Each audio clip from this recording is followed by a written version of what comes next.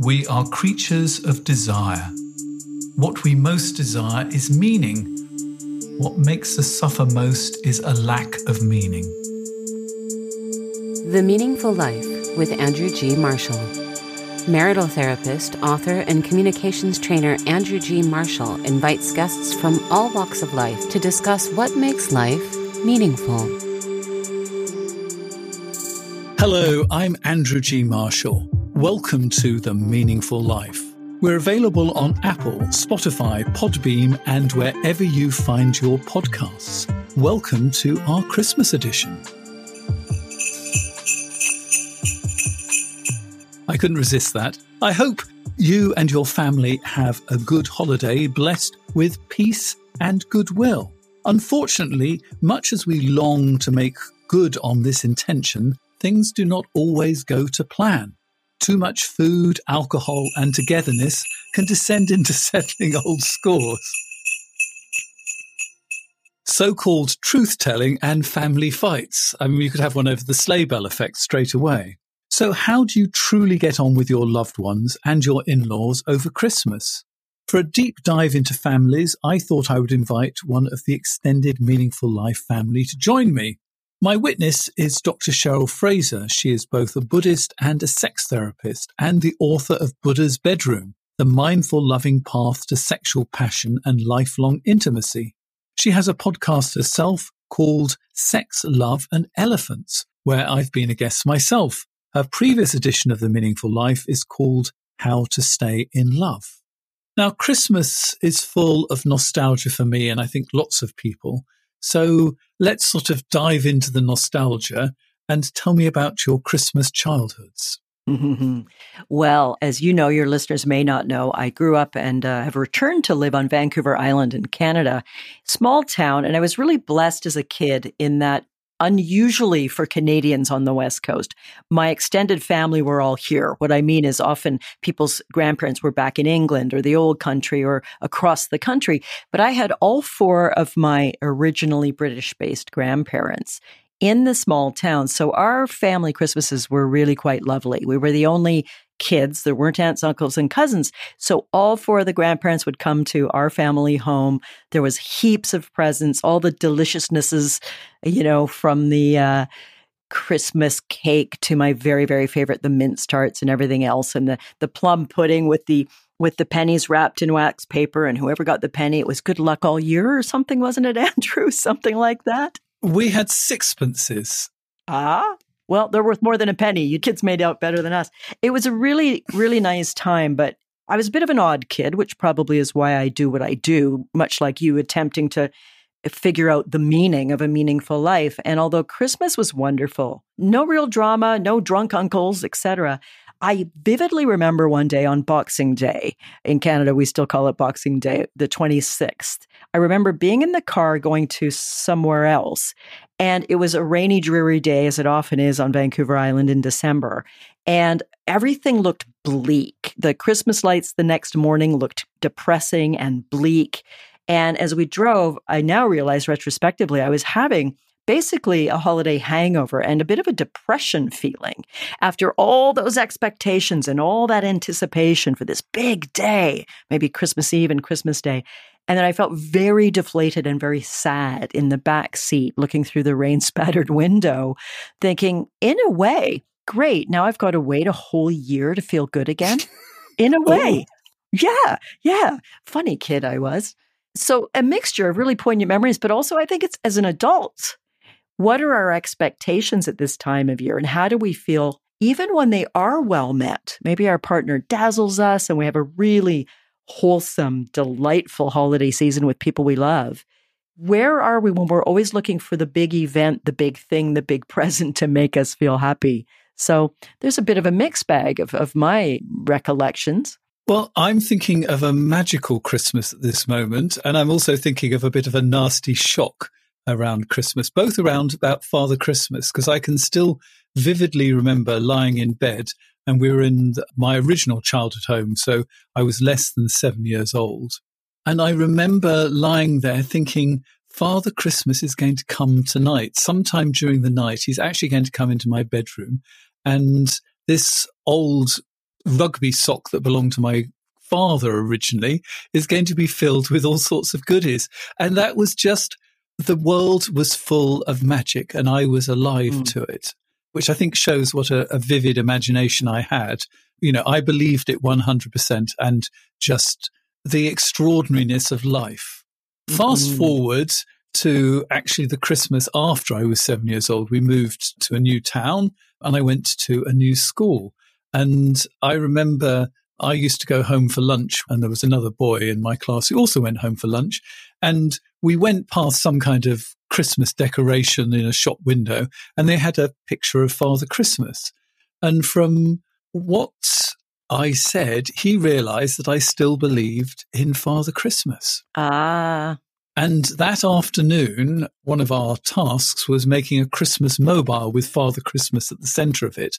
And as we all coloured in our Father Christmases, this so-called friend of mine chirped up and said, Marshall still believes in Father Christmas. And I was the only person in the class who still believed in Father Christmas. And I felt really rather stupid. And they sort of broke it to me that it was really my parents. And I went home and asked them if this was true. And I hope I'm not going to spoil things for you, Cheryl, but it actually turned out to be true. No. Watch a middle-aged woman's heart break live on podcast. You've robbed me of my meaningful life, Andrew. Well, my sister had already worked it out because she had seen that Father Christmas used exactly the same wrapping paper as my parents. But I was unable to see that because my suspension of disbelief was so strong. But I still remember the shame of being the person who still believed. I mean, I'm not ashamed now. I think it's actually really, really rather wonderful that I can open my imagination in that sort of powerful kind of way. I think so too. And I think it's what we also do when we fall in love, is we open our imagination in a powerful way to the possibility of happiness. And I think it's beautiful. And then the world cynically tells us there is no soulmate and things don't last forever. And do we become crushed and bitter and go stomp on other kids' dreams like your buddy did? Or do we say, all right, well, where's the realistic joy? So you had a whole set of family traditions when you got together with your partner. Did you find that they clashed? No, he had vaguely similar traditions, and he very gracefully adopted the one that feels the most sentimental and important to me, which is I love the Christmas stocking. Mine wasn't a used rugby sock. It was slightly a step up. I think Mom made us a felt red, traditional kind of red with a white top. But in our home, because the grandparents, the aforementioned grandparents, came to our home around, say, 10 a.m. with their baskets of gifts and food. I mean, we were little kids. There was three of us, so we'd be up at 4:35 a.m., all hopped up on Santa Claus, Father Christmas. And so our parents gracefully allowed us, no matter how early we got up, we could go get our now stuffed stockings, which were in the living room, not at the foot of our bed, and go racing into their bed and hop on their bed and unpack our stockings. And they would always give us some sort of toy in there that would keep us busy for a few hours and out of their hair. So the stockings became, for me, the favorite part of Christmas, even though I was very blessed to have some lovely gifts under the tree later. And with every boyfriend or partner I've had, I've initiated, let's do a stocking for each other. And so I'm with my now husband for 10 years. And the first Christmas together, I gave him due warning that, stockings are really important. Is this something you'd be game to do? And he said, sure. I said, but there's a twist now that I'm adult. It needs to be a sexy stocking. And really fun. And I teach this to the couples in my program. They're building their sexy stockings right now as we record this in December here. And it's quite simple. The whole thing doesn't need to be sexy. It can be other lovely gifts or mementos or, I always buy them new, cute underwear, whatever, not particularly sexy ones, just serviceable. But the idea is you put in something romantic, and it can be an IOU or tickets to something or a weekend away, or I owe you a romantic dinner and evening on a day of your choice, that sort of thing. And something sexy to keep the sensual spark alive, which, think about it, Christmas is not considered a sexy time of year. Even with our partner, it tends to be more family, compassion, heart-based, lovely. But so I challenge people. Some people put in a little bit of, lubricant or a naughty little truth or dare game I love to give away to couples. You can get them anywhere on any online shopping or good shop, but just cards that say truth or dare, and you pick your truth or your dare, and they're sexy. They're titillating. I had one couple who put in, 50 positions to try book or whatever, but just this idea. So the stockings are the biggest deal in our house. And we both go quite all out to make them fun. Sometimes we set a dollar limit, like stuff the stocking for under $40, and you got to do a lot of homemade things or notes, etc. Tucking a love letter or a card with some meaningfully penned words is a beautiful thing to do. So that tradition we do. And we spend a lot of time on our own around the holidays. My family's all local. We go to various dinners. That's nice. But we really like having the 25th for ourselves. We watch the dog. I know you're a dog lover. Mm-hmm. The dog always gets a wrapped squeaky toy and tears it open maniacally. And we hop up the cats on catnip and everybody's happy as can be. It's really lovely. Once we went for, I think, Christmas Eve, because for Protestants, Christmas Day is more important. We went to friends who were dog lovers for Christmas Eve, and they gave our dog a jumper for Christmas, a dog jumper. And you have never in your whole life seen a more miserable dog than the dog when you had the dog jumper on. He wore it once for 2 seconds for the pleasure of these friends and never ever again. So funny. And for the uninitiated in North America, a jumper is a sweater or a jacket. Right. I think they're imagining your dog on like a bouncy castle. No, I think he could have enjoyed that, but more so than the sweater jumper. So I've come across some research in Germany about what do people fall out about over Christmas. And I just wondered if you could guess what is the number one thing. I mean, I don't think the people in Germany are that different from everywhere else, because for the uninitiated, I live in Berlin. This came from my German lesson. So they had research, so we had to learn all the vocabulary of this. So what do you think is the number one reason Germans fall out with each other at Christmas? My first guess is extended family in some form. Well, you could be right on that. The number one reason is they call it harmony, which is trying to make Christmas the season of comfort and joy. Well put. You're trying so hard to have harmony that you all fall out about it. And end up arguing, or that one little trigger, especially when well lubricated with too much brandy or Christmas beer or whatever it is. Yeah. And the tensions of, I certainly find this, I used to quip, and it wasn't meant to be a funny quip, unfortunately, that the busiest time for a psychologist or a therapist in North America is after Thanksgiving or Christmas, because people go home for the holidays and they're seen as the petulant or shy or not very bright 14-year-old they were 30 years ago, and people treat you the same and you get triggered. It can be quite exhausting, even if you've got a lovely family. But those sort of extended family views of who we are and old wounds, and no one can see that I'm successful now, or I'm not shy now, or etc. Or they're asking for the 799th time, have you got a boyfriend? Yeah, there's that. I.e., are you still an abject failure in our eyes? Exactly. See if you can guess what number 2 is. Well, it could be around expectations around gift giving. Or, you didn't make a fuss of me and you gave me an iron is the old cliche in a heterosexual relationship on the female side. And the guy gets something that is completely not in his ballywick, and it goes across all genders, orientations, trans, etc. is, don't you know me well enough to light me up with the perfect gift? I could see that would be a good source of arguments, but in Germany, they're not so keen on gifts. And actually, I think this is the most revealing answer of all. 29%, which is actually equal with the harmony one, they don't know what caused the argument.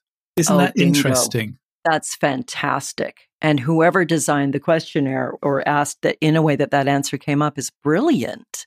We're even implying as two experts that there are, the 5 obvious things, etc. But I don't know. I went with great intentions. I was in a good mood. I didn't drink much at all. And within 5-10 minutes, I felt titchy and triggered and annoyed. And I ended up saying something uncouth or unkind and having a bit of a miserable day. Yeah, in our world, this is called something that's coming from the unconscious. We're consciously going there full of a ray of sunshine. And inside, there's an inner Grinch that has got some material that we're trying to ignore, but our unconscious will not be ignored. Mm-hmm. And how we assume it's easy to show up with people we generally more or less love, even if we don't like all of them all the time, and have a pleasant day, a pleasant meal, and good times. However, it can feel, what's the term, imposter syndrome? That all year long, we don't really talk about our family dramas with our family because we're not a family who acknowledges these things. And then on this day, I really like that translation you've given of trying to create or keep harmony. And yet we're like, but we're not really harmonious and we're acting like a postcard family or something. And is anybody going to mention that, X, Y, Z? We're teasing a bit, but also it's really poignant, isn't it? I mean, it's heartbreaking when we intend to have a lovely day and put any petty or large differences aside, and it either blows up or kind of withers in a bit of a gasp of defeat. The next one, I think, is one that we would have sort of guessed, and this is arguments over visits, because having to go and visit lots of people and one person can't drink is a bit of a problem. So I can understand why that would be a source of argument, along with alcohol. That comes fourth at 8%, which I think we were all expecting alcohol to be an issue. Maybe it's the one people don't admit to as much, or they're quite convinced it doesn't play a factor. Not with me. And this one might make this research a bit dated. What's TV program film to watch with 3%? Did you used to have arguments about what to watch on the telly when you were a kid, and there was just sort of, because we're both old enough to remember one television? There was one television with 13 channels, and only one of them was showing Charlie Brown's Christmas or The Grinch Who Stole Christmas or The Wonderful Life. So we didn't have to argue about it. And now I'm pretty much a tyrant. We have to watch The Grinch in my house, so there's no contest. And I think that one of the main problems of Christmas is it's really difficult if you're intensely focused on other people. So this is what I would call the people pleasers Christmas. And I have to thank another guest on this program, Kathleen Smith, who did an episode of The Meaningful Life on Anxiety and has a new book out called True to You. These are the things that people who are intensely focused on others might have problems with over Christmas. So I'm going to give you some of them and let's see if they speak to you as well. So I've put the first three together as like a group.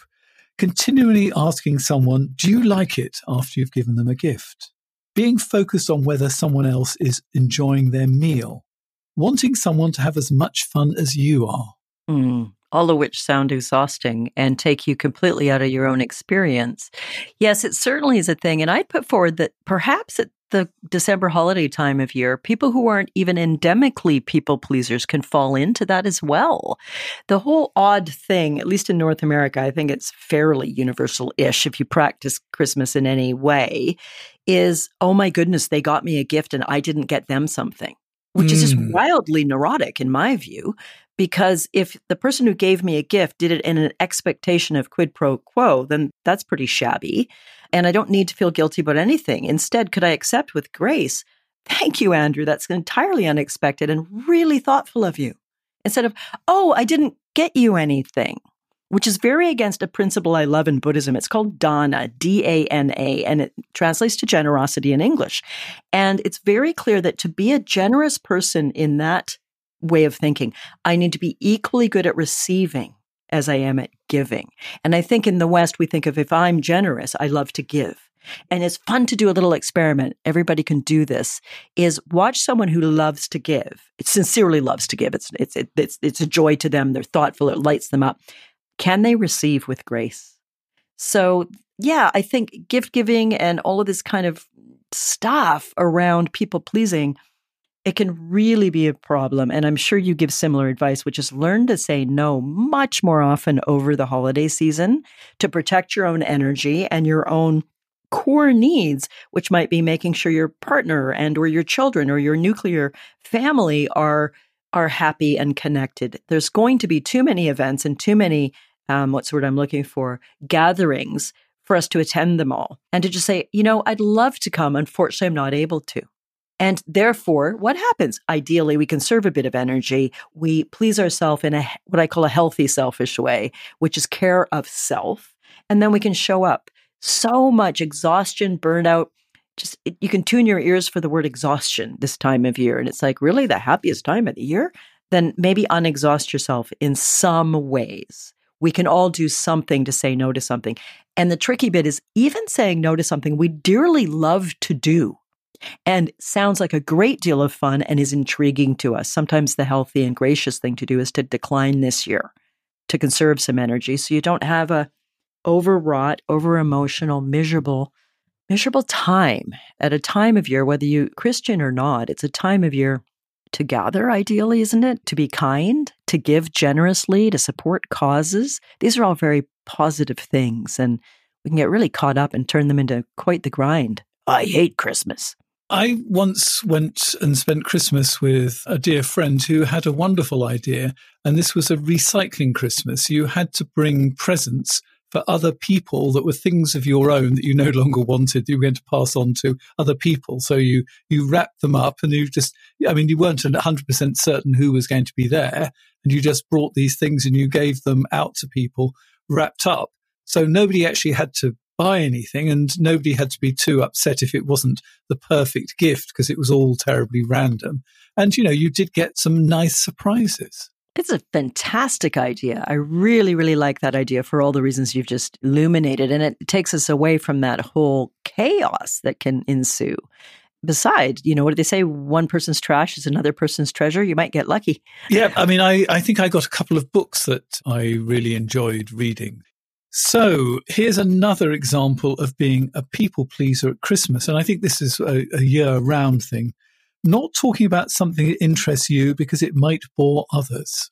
Now, is that kind and generous, or is that actually being a people pleaser and not true to yourself? Yeah, that one's tricky because I think it depends. If you habitually do it with sort of a self-critic, then I think it's negative. But actually kind of reading the room and having good social skills and sometimes adapting to that, if it's not sacrificing self in some way, I think it can also be an appropriate choice. What do you think? Well, I can see you'd be rather upset if your partner was sort of holding stuff back that was really important to them.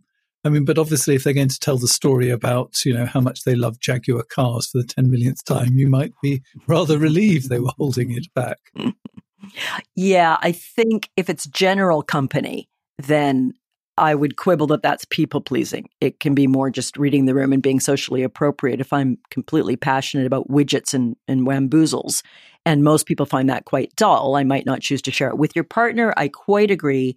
There's a level of transparency and openness. And if we're not saying something to our romantic partner or close friend or business relationship that's important, that needs to be said because they might not like it, that's a people pleasing sort of slow slide down to more and more problems.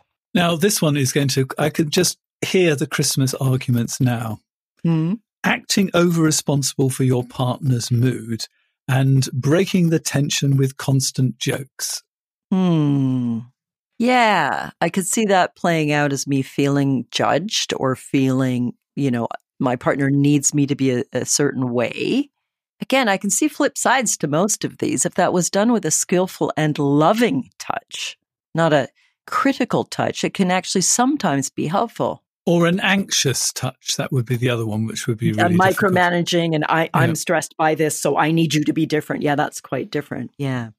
Goodness, it's all rather tiring, isn't it? It is, isn't it? How's about this one?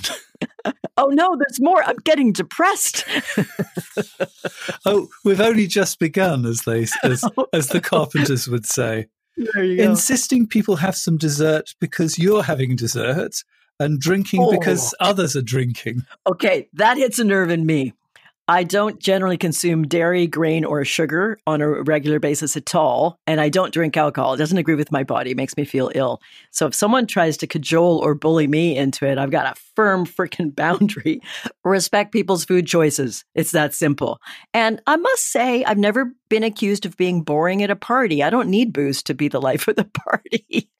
It's one of the great lies of our time that alcohol is necessary to have a good time. Mm-hmm. It really is. Yeah. Yeah. I'm not anti-alcohol at all. Most of my friends enjoy good wine and I'll have my soda water, but the whole the interesting psychology around, I can't enjoy this choice I'm making for myself unless you join me in it. That's like, well, maybe you need to look at your relationship to dessert then, or calories, because, that not in an unkind way, but, if you kind of need me to have a big piece of pie with you, which I might if I'm, if it's working for me that day. But yeah, that whole thing is frankly annoying. I think this one would be a source of arguments as well. Worrying about creating enough holiday memories. Yeah. And I think, Andrew, wouldn't that be so much worse in our newer digital age of the last 10 or 20 years, where it's all comparison and all over, and Facebook and all these things? I don't tend to be part of them. They're not bad nor good. They're just not what I choose to do with a lot of my time. But yeah, what is that? There's this pressure that if it's not a memory that we can go back to, that's not captured in some way, that we failed almost, isn't it? That we haven't done it correctly. We haven't done something worthy of remembering, and the implication because of the societal pressure and the media pressure and in movies and everything else. In North America, it's just ridiculous, the amount of Happy Christmas movies on all of the streaming services. It's enough to make you want to barf, frankly. But that sense of that, if we didn't, then we're broken. Have you seen the one called Jingle Until You Vomit? No, but I think I want to watch that one. I've just made it up, but it sounds like one that there would be there. Jingle All the Way, I'm sure there's one called that, but Jingle Till You Vomit, I think, is one made especially for you. I'm not a Grinch. My heart has grown 3 sizes, but I do get a bit exhausted by all the frippery. So what about creating one meaningful moment this holiday? One meaningful moment, maybe with your sweetheart, a gentle kiss under the proverbial or imagined mistletoe, or just really, that's why I love the sexy stocking challenge, or anything people want to adapt that to, with a love note or a love letter or a card where a few handwritten lines, thank you, Andrew, for sharing your life with me. I choose you each day. That's a memory. That's something that can last. And I like the written word because you can tuck it away, or I've got some cards behind me, actually, that you can see on the video. I have a friend who makes an artist, every year he draws a Christmas card, and I've got them gathered back there. They're memories I can see again and again. That's beautiful. Becoming over-responsible for people's travel schedules. Oh, the control freaks among us, I suppose. Yeah, I mean, that in my family, Christmas is the first part of the gathering would be devoted to which way people arrived. Did they take the A1 or the M1? And what was the traffic like at junction 17, kind of stuff. It's sort of the seasonal annual conversation that means absolutely nothing, but people are upset that you haven't been asked how they got there. I didn't think it was possible for Andrew G. Marshall to bore me, but the last minute of this podcast bored me. I don't want to hear about your traffic drama. Many times when you talk about your family, I recognize my family, but obviously this is one thing that they completely and utterly were different in. Well, quite simply, we lived in a small town and we all lived a 10-minute drive away. Otherwise, I'm sure we would have moaned as well. Well, in England, there's 2 topics of conversation that you can always talk to people about, and one is the traffic and the other is the weather. And you can put the 2 together quite often as well at Christmas, so everybody's happy. Well, I suppose they are safe topics. They're probably not going to lead to a family explosion. And I'm saying that only partly tongue-in-cheek, right? So avoiding people completely when they're unhappy or anxious. Yeah, it depends. If it's your miserable relative who is generally miserable, likes to bring someone down with them, is a term that was floating around a decade ago I liked, was an energy vampire. You get in their orbit and they just exhaust you and bum you out. And if the person isn't truly struggling, then it might actually be wise to say, hey, Andrew, nice to see you, and to move over to the other part of the room and converse with someone else. Conversely, of course, if someone's actually in some real distress, other than their sort of self-created curmudgeonly persona all year round, then I would tend not to avoid them. I might check in, etc. What do you think? Well, I think that we do spend too much time avoiding our partner's unwelcome emotions. I did a session today where it was basically all about ask me how I'm doing. And each of them was frightened to ask the other one how they were doing in case, they were angry or upset or whatever. And there's something very sad about feeling that you can't bring all of your emotions to the table and that only some emotions are acceptable. I mean, I'm thinking once again of my childhood, where everything had to be nice. So all those, what's the opposite of not nice feelings had to be left behind. And, and that's nasty. That is entirely true. And my answer was for if you're in a big family gathering or a big group of people who you might choose to avoid. If it's your partner, even if their general persona is curmudgeonly or dour or like Eeyore in the Winnie the Pooh sagas, I would certainly say, what's up, babe? Is there anything I could do? And also maybe a bit of tough love. See if you agree with this or not. If your partner tends to get miserable and say they hate the holidays and it's all a bunch of stupid money and hang out with people I don't like, there may be some accuracy to that. But to say, yeah, fair enough, but do you want to spoil it for everybody else?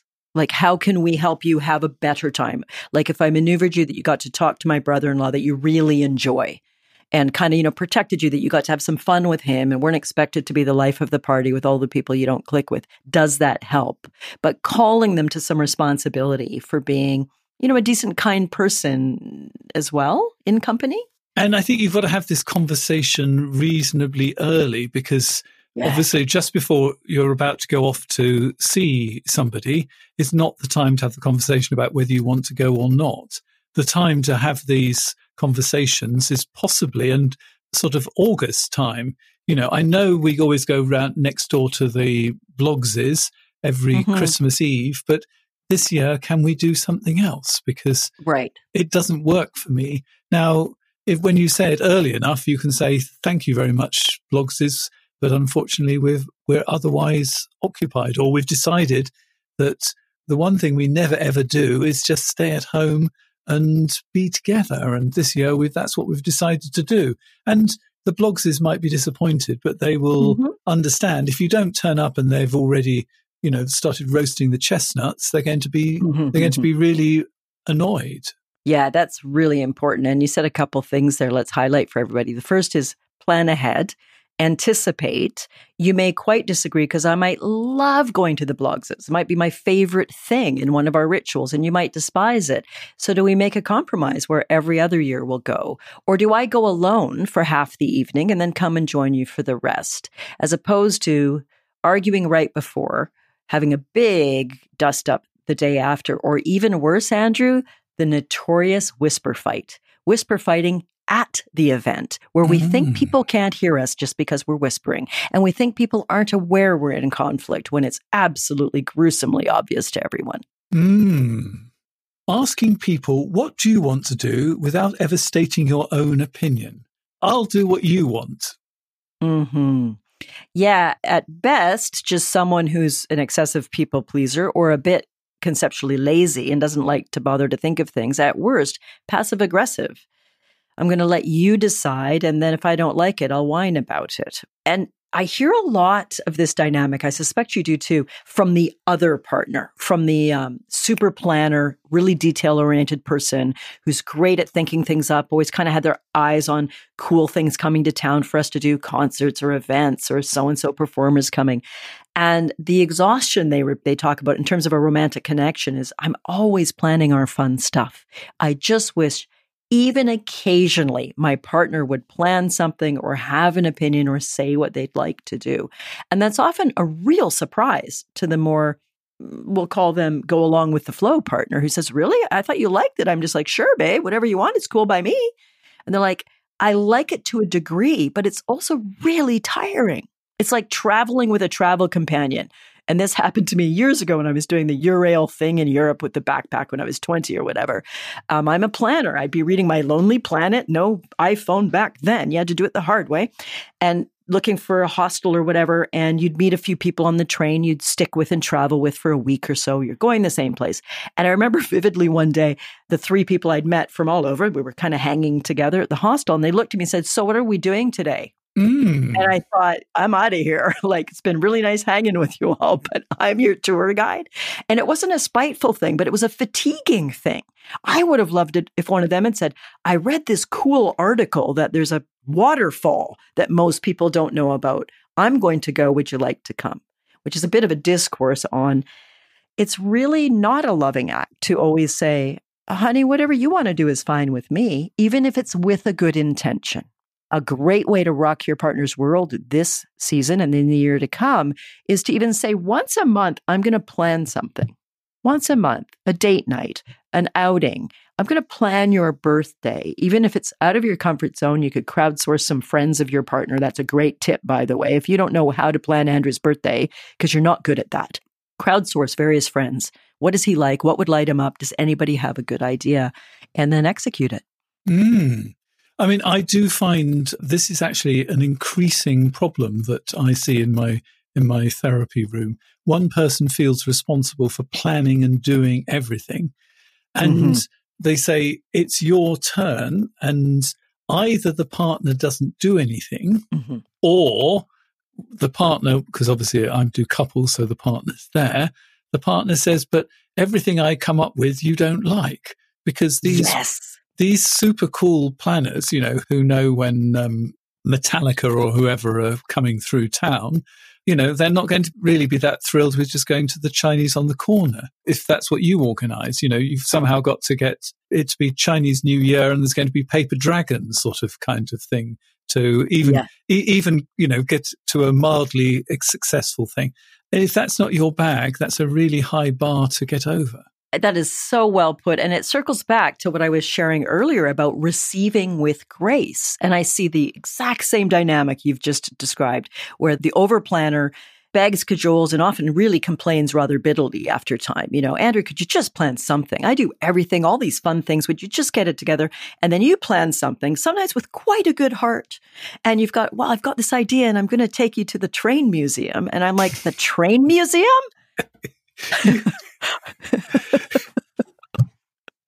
And then the poor person who's tried, you've begged them to try, they've tried, and then you smack them down, and then you're surprised they don't want to try again. Yeah, and it's not as bad as the train museum, Hey, people like trains. I'd go, train museum? Okay, let's give it a shot. Like, can I receive with grace? And no doubt a train museum could be quite fun if I just shift my attitude to one of curiosity. Yes. So if you came to Berlin and suggested we went to the Currywurst Museum, I think I'd probably skip that opportunity. Well, then we need to work on your ability to receive with grace, my friend. Regardless of what's offered, if the intention of the offer is good. Have you ever tasted Currywurst? No, but I don't think I would want to, but maybe I'd go, I'm a vegetarian, so I could beg out of the Wurst part, couldn't I? Yeah, I mean, Germans don't really like things that are spicy, so it's got no curry, and it's not proper sausage either. But for some reason, it is incredibly popular. It's a sort of Berlin thing to do, to eat currywurst. Well, each to their own. So the last one of these is participating in every activity, so no one will think you're a bad sport. Right. The opposite of saying no. Yeah. The opposite of conserving your energy. And unfortunately, let's also put a fair point on this. Some people, including the blogses or whomever, may actually be really put out if we decline, even if we decline with really skillful grace. Thank you so much. We've so enjoyed it over the years. This year, we're going to be at home. People may get angry. People may be disgruntled. And that's where the danger of people pleasing means you could go back on that. And I'm going to use a heavier word here, but betray yourself. If self knows I need a bit of downtime, I need time with my sweetheart, I'm overwrought this season, it's good for me to be a bit still, I'm going to say no, as I said earlier, even to things I really enjoy. And someone's put out, or worse yet, kind of manipulatively, slightly guilt trippy. Oh, well, we understand, Andrew, but it's really not the same without you. And maybe you could come for a little while and you feel your defenses crumble if your boundaries aren't good. Say no with clarity and kindness, and be a grown-up and know some people will be disappointed and that's not fully your responsibility. So let's have your number one tip for having a good Christmas. I think it's a variation on what I said today, the moments. And I know you practice your own form of quiet practice meditation. We both are keen on those sorts of practices from similar and different ways. But a moment can be as simple as, I love to get couples to do the 3-breath hug, which is as simple as it sounds, embrace chest to chest, or he's taller than I, so my head's more on his chest. But a really good face-to-face, body-to-body embrace, no speaking. Breathe in once together, breathe out once together, and repeat twice.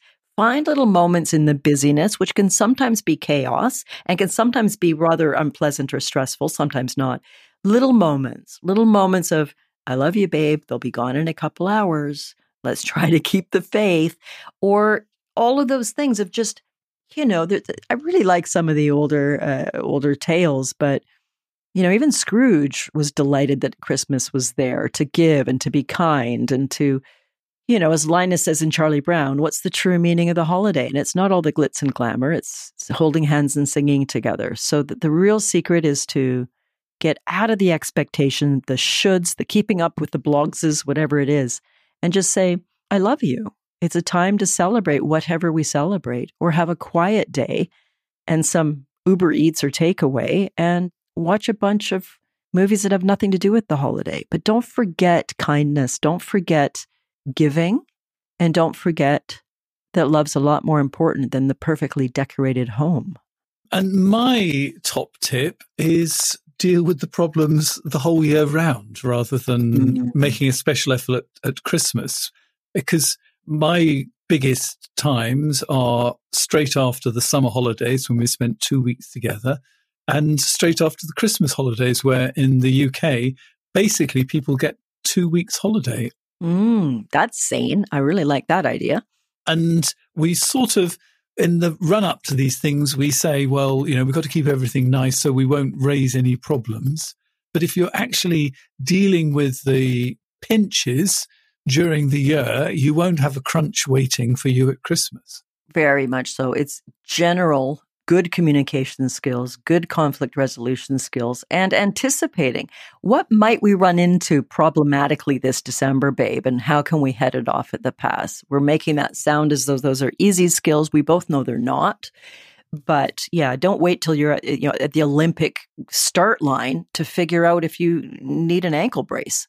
So let's finish on a nice sort of happy sort of place, because I would like you to share a Christmas story from one of your best Christmases. That would be my first Christmas with my now husband. 5 years dating, 5 years married now. And we met in August. And so it was our first Christmas. He worked shift work at the time, and he was very lucky that he had the 25th off until I think about 5 p.m.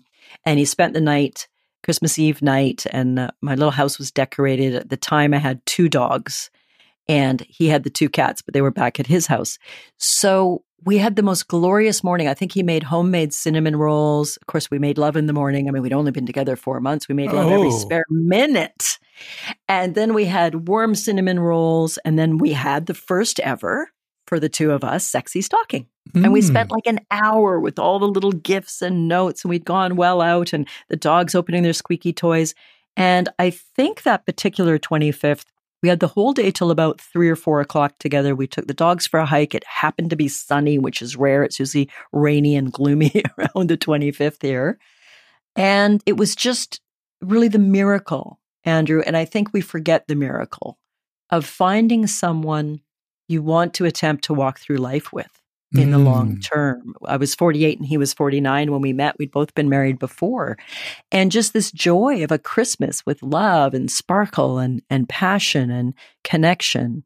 And I remember his sister called they were traveling in the States, so from Canada. And they hadn't talked in a few months. And he said, well, I'm here with, my new person I'm dating. And she said, well, she's a really lucky woman. And it was just beautiful. All the support. So it was really special. And we do our best each year to capture a similar vibe. And we generally have our Christmas, the 25th, on our own till the late afternoon when we might go to a family dinner somewhere else. Yeah, it was beautiful. It actually brings a lot of very warm feelings as I share it with you. So thanks for asking about it. And And have you ever spent Christmas away from home, in maybe a Buddhist monastery or somewhere like that? Have you ever Pretty close. Have you ever had Pretty sort close. of a really sort of weird sort of kind of Christmas? Oh, do I ever? And the audience needs to know, we did no prep for this. I didn't know you were going to ask any of these questions.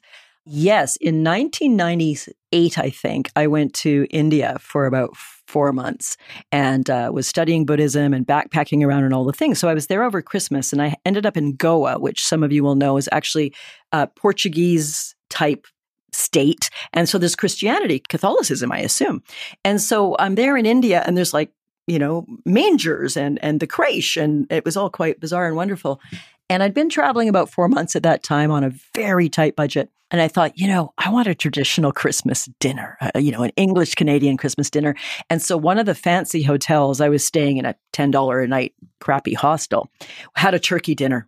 So I went with, I think, 2 other travelers I'd met on the train, a British one and an Australian one, I think, 2 fellas. Anyway, we had this absolutely abysmal Christmas dinner with the toughest turkey. I think it was actually dog or something, shoe leather, dreadful. We spent, 3 days worth of money on it. And then I got the most violently sick food poisoning that lasted for 3 days. I was hallucinating. I thought I'd have to go to the hospital. So yeah, that was a different kind of Christmas. Well, my husband is Mexican, so I've spent several Christmases in Mexico, and Christmas Eve is the big time. And so the whole family gets together on Christmas Eve. And then Christmas Day is a sort of an ordinary day. And, some of the shops are open. And we went to a department store, and you could have a Christmas lunch there.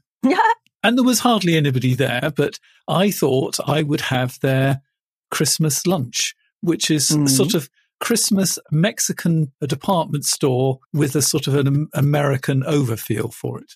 So there was an option which was turkey, which is obviously not what they normally have. So I thought I will have turkey. And you had the turkey with gravy, and there was a vegetable. What do you think was the vegetable? And most people can never guess this correctly because it is just not likely. What vegetable did they serve with mashed potato, turkey, and stuffing and gravy? What was the vegetable? I'm going to guess corn. No, I mean, that would be a very good guess because, Mexico and corn go hand in hand. No, something truly bizarre, but very everyday. I don't know. Chard? I don't know. I'm trying to think of a bizarre vegetable. Oh, do tell. I'm intrigued. I'm on the edge of my seat. Lettuce. Oh, yeah, I wouldn't have got there. Oh, I was thinking cooked vegetables off the hop. Well, you would do. Can you imagine they were saying, right, we've got the mashed potatoes, we've got the turkey, we've got the stuffing. We need a vegetable. I know. Let's have lettuce. Quick, something green. These gringos, they like green things. Well, there you go. I don't think we've done a very good travel log for eating at least, I think what the buyer must beware. When in Mexico, eat a Mexican meal. When in India, eat an Indian meal. I think that's a cautionary tale. Yes. And I mean, the food in Mexico is just absolutely wonderful. Oh, yeah. You could have the best chicken mole or something, but we get a little sentimental. I've been traveling for 7 months and Christmas dinner sounded marvelous, but boy, I learned my lesson. So we're going to turn our attention in the bonus material in just a moment to 2024. And we're going to be talking about 3 things to help improve your sex life and 3 things to improve your communication in 2024. If you want to hear the bonus material, you can subscribe directly via Apple or Spotify. And if you want to become a supporter of The Meaningful Life and unlock the bonus material this way, here are the details. You've been listening to The Meaningful Life with Andrew G. Marshall. You can follow Andrew on Twitter, like him on Facebook, and please leave a review wherever you consume your podcasts. Making, editing, and distributing The Meaningful Life comes with substantial costs, and we'd like to ask for your help. Visit our website, andrewgmarshall.com/podcast, where you can join our supporters club and unlock bonus material for every program, send in a letter to be discussed by Andrew and his guests, and join a community of other people seeking to make their life meaningful. At the gold level, you get even more benefits. Production of The Meaningful Life with Andrew G. Marshall is by Michael Dooney. Social media by Madeleine Healy. Sound engineering and theme tune by Sebastian de la Luz Mendoza. And I'm Susie Colick. Please tell your friends and spread the word. Thank you.